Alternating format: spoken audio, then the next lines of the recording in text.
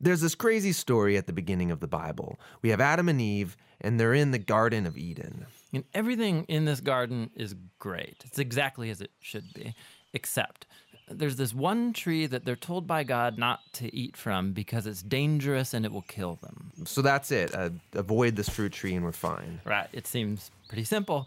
But in this garden, there's a snake, and it starts telling a different story. It says that if you eat of this tree, it's not going to kill you.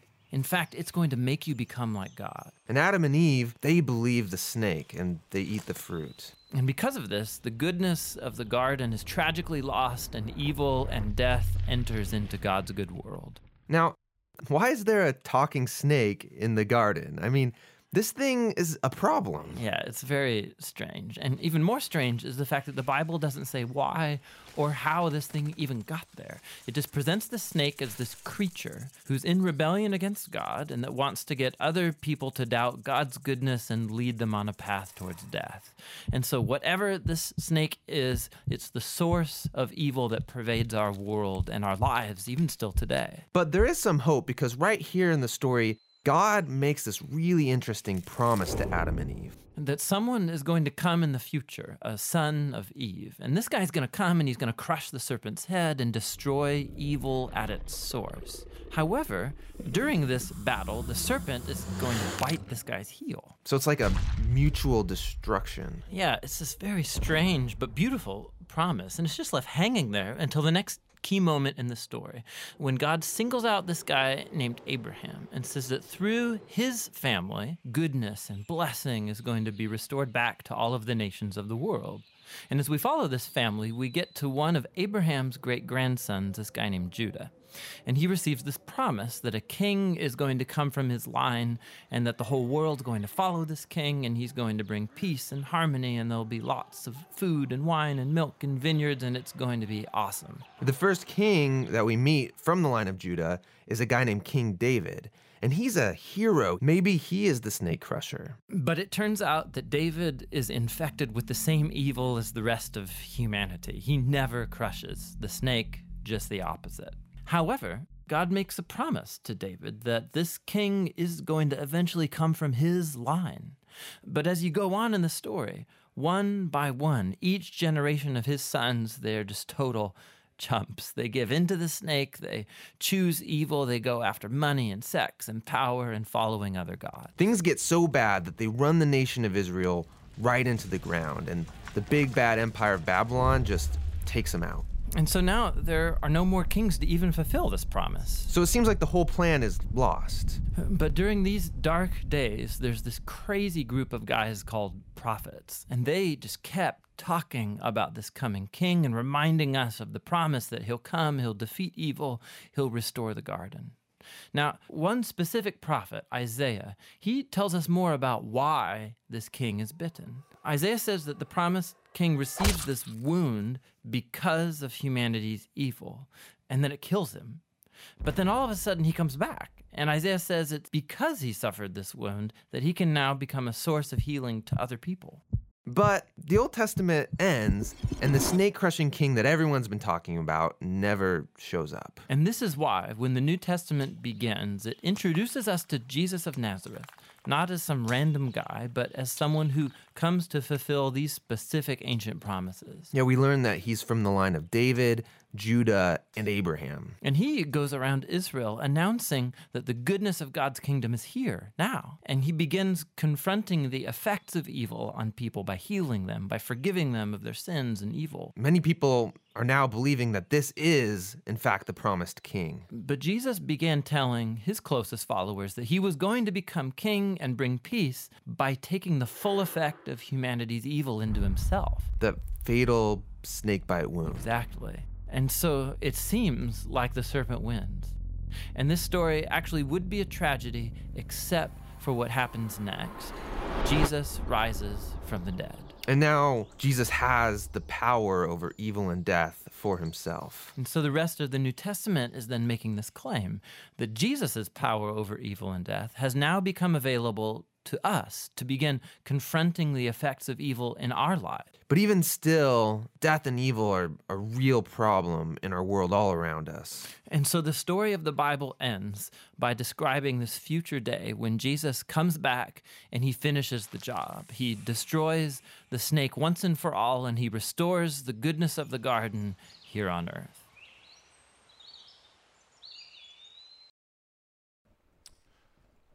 There you go.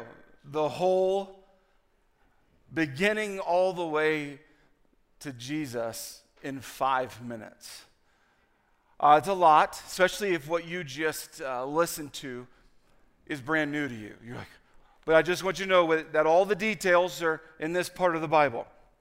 It's all there. It's not just made up. It's all there. If you've ever read the Bible, especially the first part of it, it gets rather intense, and so intense, and sometimes it seems random and specific and then rules, and you're like, what's going on? That's what it's all about. And now we get to Jesus.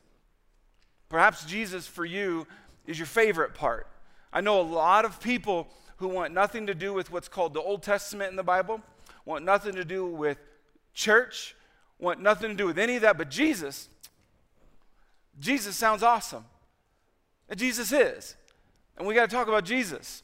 So if you haven't read the Bible very much and you're confused by it, let me explain. We just went through this chunk, and now there's this little sliver right here. You'll notice it's not a big part of the Bible. It's called the Gospels. And let me tell you why. Because originally that word would mean good tidings, good news, and that's it. Just if someone ever said the gospel, it was good tidings, good news. That sounds neat. But the early church connected it to Jesus and would say it's the gospel, meaning that's the good news about Jesus specifically. This part, you'll hear it called oftentimes 4 books, but you're like, but that's one book. I'm confused. I know, it's how we try to confuse people. This part here, written by either eyewitnesses or people who interviewed eyewitnesses of Jesus. If you've ever wondered, like the part about Jesus, like who actually wrote that stuff? And can we trust them? Yeah. Eyewitnesses or people who interviewed the eyewitnesses. The gospel. It talks about Jesus.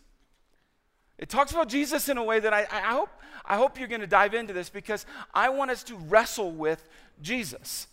I want us to go after this, and so here's what I want to highlight what this part of the Bible says about Jesus. Let me go to just some of them, not even all of them at all. He will be very great and will be called the Son of the Most High. This is told to Mary. The Lord God will give him the throne of his ancestor David, and he will reign over Israel forever. He will reign over Israel forever. Remember that. I'll go back to that later. He will reign over Israel forever. His kingdom will never end. I mean, this is spoken to his mom. It's a big deal. Let me take you to a place you most likely have at least seen on a sign in a football game. For God so loved the world that he gave his one and only son. This is like one of the verses, if your kids are ever in our kids ministry or in any church anywhere across the world, they're probably going to memorize this verse early on. For God so loved the world that he gave his one and only son, that whoever believes in him shall not perish but have eternal life. This is talking about Jesus. I know many of you know that, but you need to get to this. For God did not send his son into the world to condemn the world, but to save the world through him. Whoever believes in him, talking about Jesus, is not condemned, but whoever does not believe stands condemned. I mean, that's intense. Already, because they have not believed in the name of God's one and only Son, Jesus. Guess what? No one wrote that about you or me ever, okay? That's a big deal. That's a big claim. If you ever want to know why did Jesus get killed, well, things like that. But that's not even the most extreme of it if you don't know this. In fact, let me take you to something that Jesus said, well, about himself. I am the way, the truth, and the life. And then here's the kicker. No one can come to the Father except through me. In other words, no matter what you believe, that's your right. You can have your own opinions. No one goes to God, no one goes to heaven if it's anywhere else other than Jesus. Just for a second, would you stay here? We live in a time now that says there are multiple ways to God. There are multiple ways to heaven. But Jesus said this about himself. Leads the question. What do you believe about Jesus? Don't answer out loud. What do you believe about Jesus? If you want to know the subject line of this whole sermon is what do you believe, not what does the person next to you or so-and-so. What do you believe about Jesus? Because we come to this in the Bible, if our goal is to actually understand it, if our goal is to actually live a fulfilling life, you have to go on to the topic of Jesus. And I just read to you some pretty extreme stuff. If you don't know what Jesus taught, he flat out said, you and I can only get to God through him. There are no other paths. I don't know how else to say this. Meanwhile, many of us wrestle with this because when I ask you, what do you believe about Jesus? We're like, well, I don't even know because you might struggle with the supernatural stuff. It seems like a good fit for a movie, but not real life. This idea that there seems to be stuff that human beings can't do, but Jesus did, and this idea that I need a savior, and so many of us just like, it's kind of uncomfortable and we just do nothing with it. Or there's others of us, we don't pick up this question of what do we believe about Jesus, what do I believe about Jesus, because in theory, if you decide to go after the topic of Jesus, that could totally change your life. So for some of us, it's like, I'll deal with that on another day. There is a massive group of people, listen closely, a massive group of people who have decided that Jesus is just a good guy, good moral teacher. I don't know if you're in that group. A former agnostic said this, I am trying here to prevent anyone saying the really foolish thing that people often say about him, about Jesus. Here's the foolish thing they say. I'm ready to accept Jesus as a great moral teacher, but I don't accept his claim to be God. That is the one thing we must not say. A man who was merely a man and said the sort of things Jesus said would not be a great moral teacher. He would either be a lunatic on the level with the man who says he's a poached egg, which is an interesting word picture, or else he would be the devil of hell. You must make your choice. Here, it was worth showing you the rest of this. Either this man was and is the Son of God, or else a madman or something worse. You can shut Christ up for a fool, you can spit at him and kill him as a demon, or you can fall at his feet and call him Lord and God, but let us not come with any patronizing nonsense about him.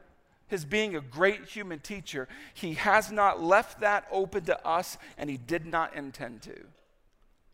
Whoa. C.S. Lewis.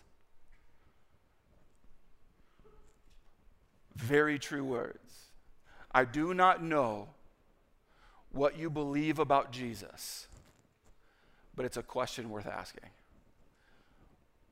Because what you believe about Jesus has everything to do with your life and your eternity. The disciples, the original ones, if you don't know, I read earlier that the idea of him coming and kind of leading the government, taking over the government, like ruling like a king would rule. So many of the disciples were like, I know why they like Jesus, because Jesus was here to fix the government. Some of you, that's your prayer right now. God, fix the government. And we think the government is our answer. We think if the government was on par with what it should be doing, that our problems would be good. Well, that was what the disciples originally thought too. Don't feel bad. In fact, as soon as Jesus started doing like major miracles, walking on water, raising a guy back to life, taking a little meal and basically making thousands upon thousands of people able to eat. And when he began doing this stuff, you're like, this is amazing. This is supernatural. They begin to click things in like, we cannot wait for you to take over the government, because they were oppressed. They were overly taxed and cheated all the time. And sometimes in our small thinking, we think that our major problem is the problem that we see right now, right? If you ever have a bad day and you have a problem arise, it makes your world a little smaller. You begin to be like, oh, wow, this is my one and only thing. And the disciples wrestled with it. I don't know what you think Jesus came to do, maybe to start a religion, maybe to be nice to people, maybe to show us how to treat other people, huh? He said why he came. For the Son of Man came to seek and save those who are lost. And it gets real heavy in this part of the Bible. So heavy that many of us get very divided on this conversation with Jesus. Because there's a ton of people who have claimed the title Christian, Christ, follower of Jesus. We've claimed it because we're like, if he is who he says he is, well, I want to be a part of that. But we've been taking bits and pieces of what he came to do, to seek and save the lost. Let me break this down a little bit. The lost. People who don't know where to go.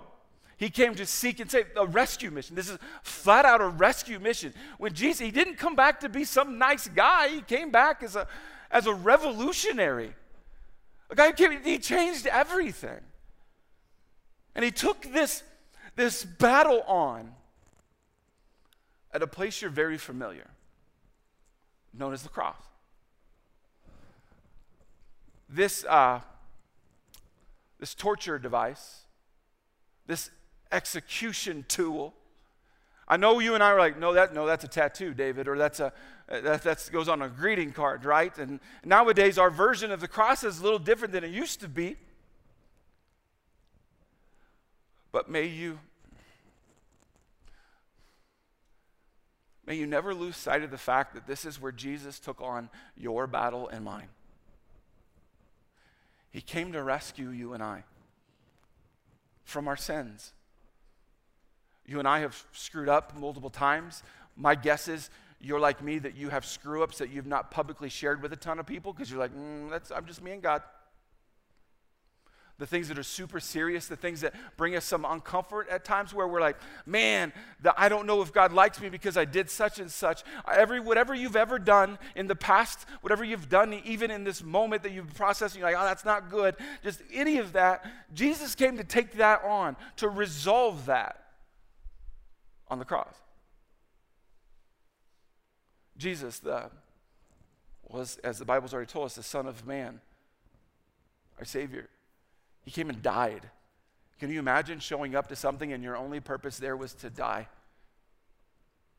Here's why. The cross is synonymous with the sacrifice table. Now, if you're new to the Bible or anything, you're like, we just went way intense. I mean, have you ever wondered why Jesus came to earth? That's one thing, but why did he have to die? That seems like a good story maybe, but what's the meaning behind this? We had to die to cover your sins and mine, to pay that price. Oftentimes in church, we'll talk about blood as though it's normal, which is weird to those who are not a part of church. And like, they talk about blood a lot and death and sacrifice. No, thank you. It's time we understand the meaning behind it. Jesus was born as a baby, as we all know. We will celebrate in the coming months. But he ends up at a cross, a sacrifice table. And since the beginning of time and the original sin, when Adam and Eve first sinned, sacrifices have been absolutely necessary to cover sins. Let me take it back. We've already been here in the series, but the Lord God made garments of skin for Adam and his wife and clothed them. We've already addressed this, but if you haven't been a part of the series, it's worth bringing back up. When Adam and Eve sinned, when they screwed up, I know you and I have a tendency to say, everyone's messed up before, it's no big deal. That's not how sin works. For a moment, just process. We are all against people doing wrong things. And there needs to be some sort of a fix for it, an atonement, some sort of justice for it. Some of us don't think death is the necessary thing, but God says it is. If anyone's ever wronged you, Most of us are like, well, there's got to be some price that you have to pay. Anytime anyone does anything wrong, there's like, well, there's got to be some sort of punishment. Well, the punishment for sin is death. That's the only way. Blood actually has to be shed for, in the eyes of God, for that sin to be covered. And from the beginning, when Adam and Eve sinned, God killed an animal. That's where he got the skin, by the way. And since that moment, sacrifice has been absolutely necessary. Then we get to Jesus. He walks on water, heals people, preaches the best sermons ever preached, does amazing things, but ends up dead, execution style. Here's what happened. Jesus became the permanent substitute for our sins. If he hadn't arrived, not to get too graphic with you, but every time you and I would come to church, we probably would need to bring a bird or a goat or something. And it would be my job, which I'm glad this is over, to help sacrifice that animal so that your sins could be forgiven. And that would be on repeat over and over and over again. But you and I have not lived in that era. What we know is Jesus. Jesus became the permanent substitute. When you open up your Bible and you read this section known as the Gospels, the life of Jesus, he was not just some nice guy teaching us good ways to live. He came for a rescue mission, you and I.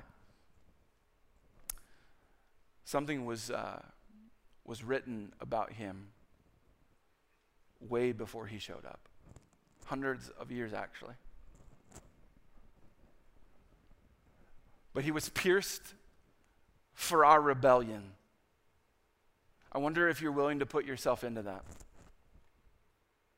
Crushed for our sins. He was beaten so we could be whole. He was whipped so we could be healed. All of us, like sheep, have strayed away. We have left God's paths to follow our own. Yet the Lord laid on him the sins of us all.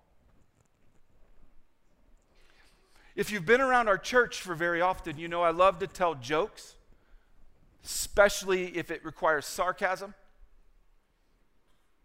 I love to make you laugh, and I love to open up the Bible. I am being intense on purpose. I fear that the church has lost its intensity about Jesus. Jesus is real. He died. And sometimes we just need to dwell on that to let that tension and that truth somehow make its way into our souls. I don't know what your life has been like recently, but I do know it's worth your time to take brief moments and dwell on Jesus and what you believe about Jesus. And many times we forget, don't we?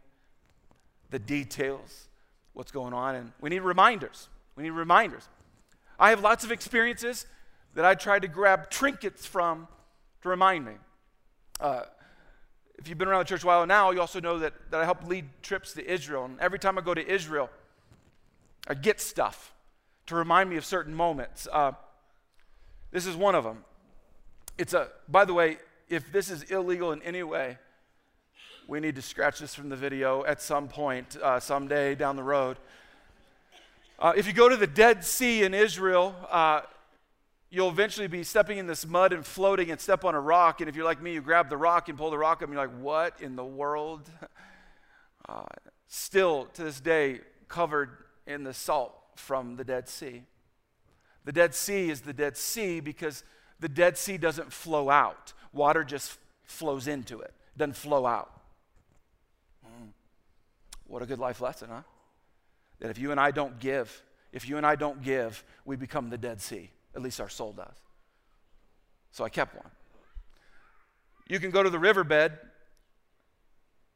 where David would have gathered 5 stones as he was about to take on a giant, Goliath. You go to the riverbed, it's dried up. But if you go to the riverbed, you see it, and there's rocks, and if you're like me, you're like, I'm kind of leading this. No. You're allowed to take rocks for those of you who are worried if I'm a thief, but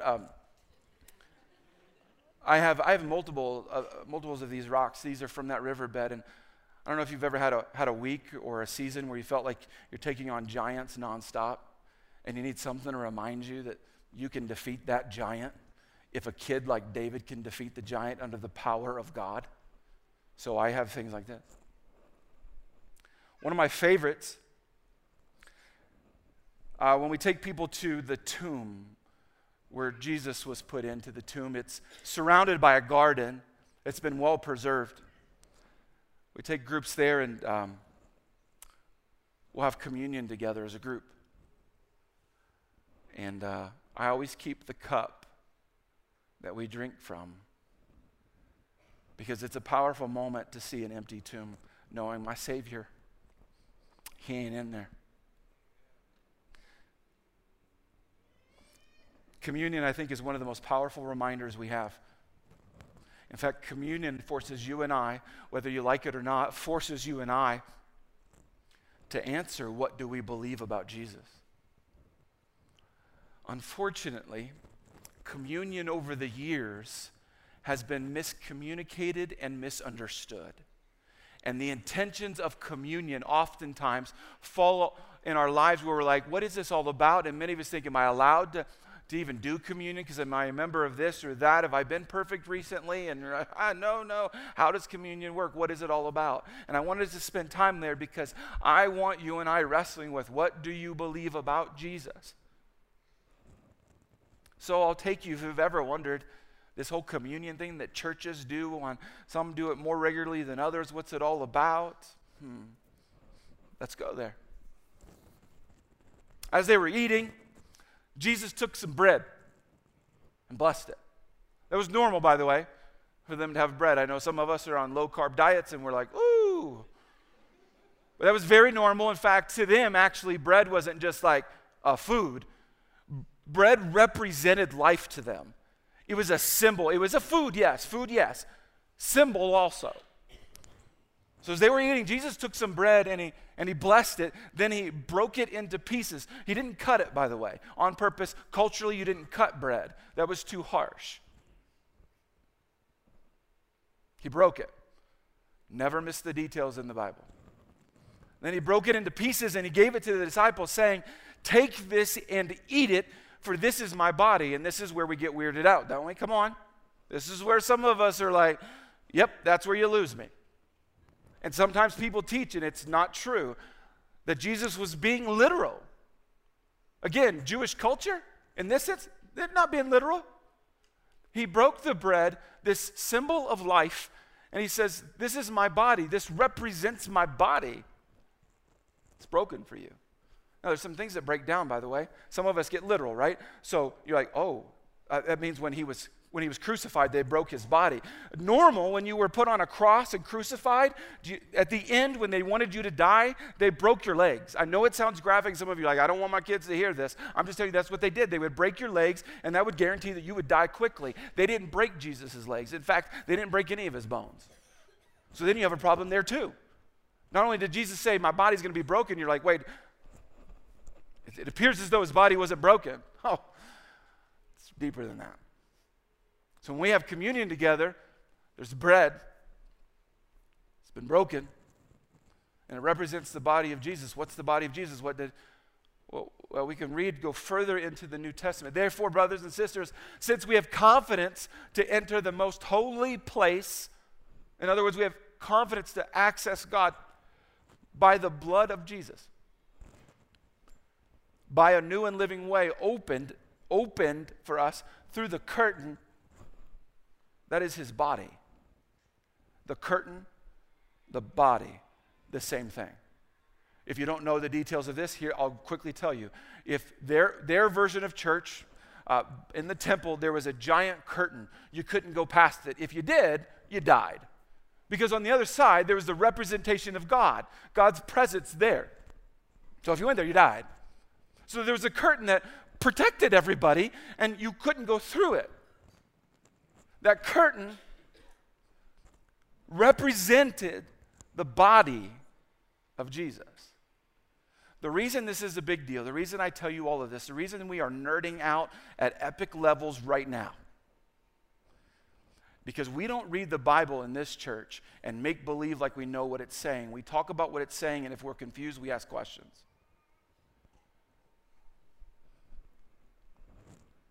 Then Jesus shouted out again on the cross, and he released his spirit. At that moment, the curtain in the sanctuary of the temple was torn in two from top to bottom.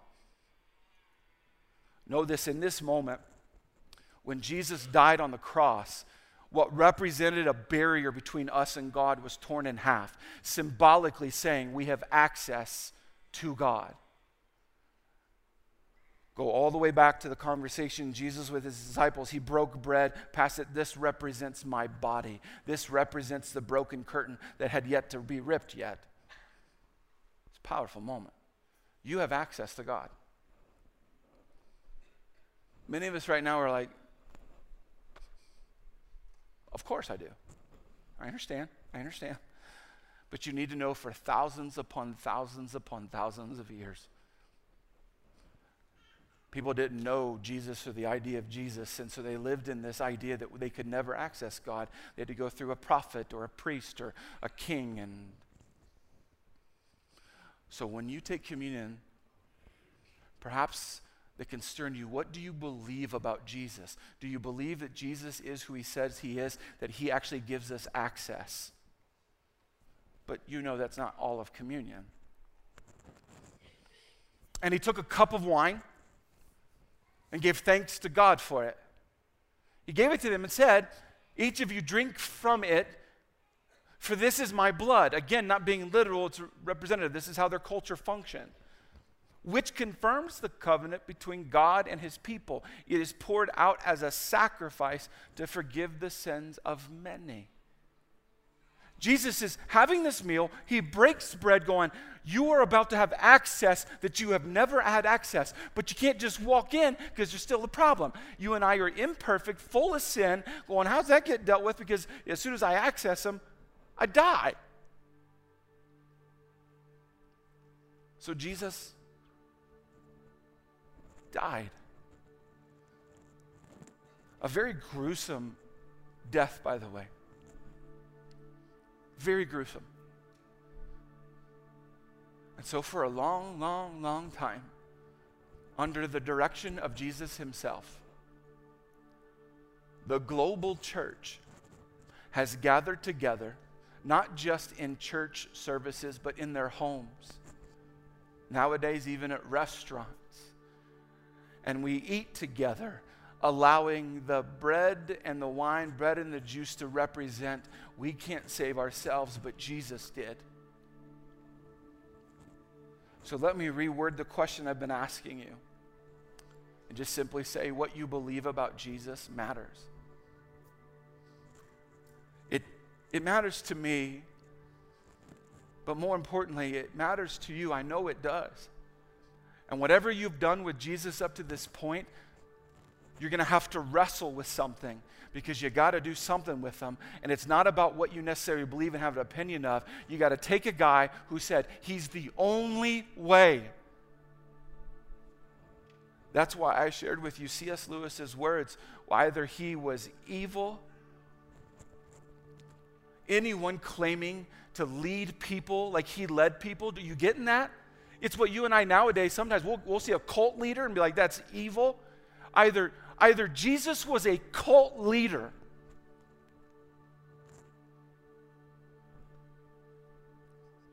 or he's our Savior, or he's absolutely necessary for you and I to access God, to spend eternity in paradise.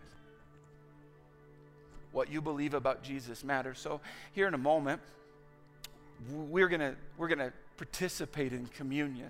So let me just unpack some things for us that are necessary. Some of us grew up in traditions where it was like, I don't know if I'm allowed to, I don't know if I've fulfilled certain things, and I can tell you what the Bible says. Bible says if you believe that Jesus died for you, saved you, that he is the Savior, your Savior, then you can participate in communion. It also gives another thing to deal with, that if you and I have been living in sin, if you and I have been at odds even with others, that we should deal with that before we participate in communion.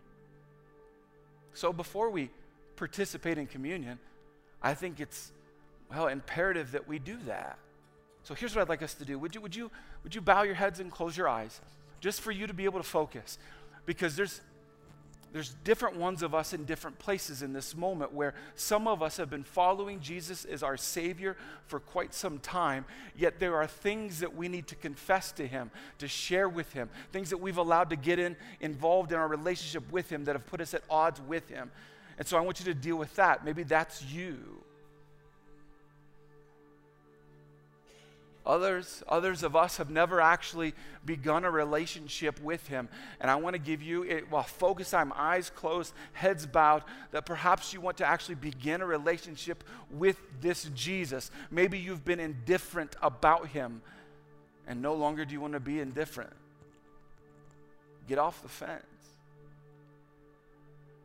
If you've never decided to follow Jesus, you're like, I don't even know how to start that.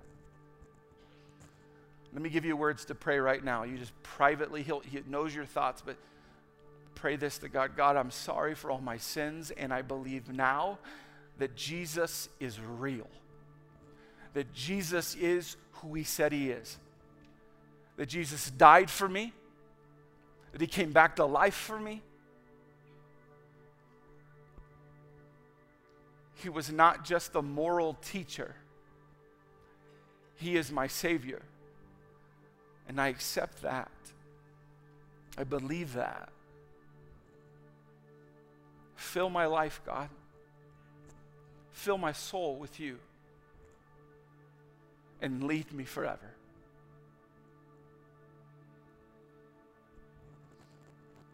God, I pray for our whole church in these moments. What we believe about Jesus. God, we do this because of what we believe about Jesus. He saved us. He loves us. God, thank you for this time. May you bless it. But Lord, may you be glorified in it. We worship you and acknowledge that you sent your one and only Son for us.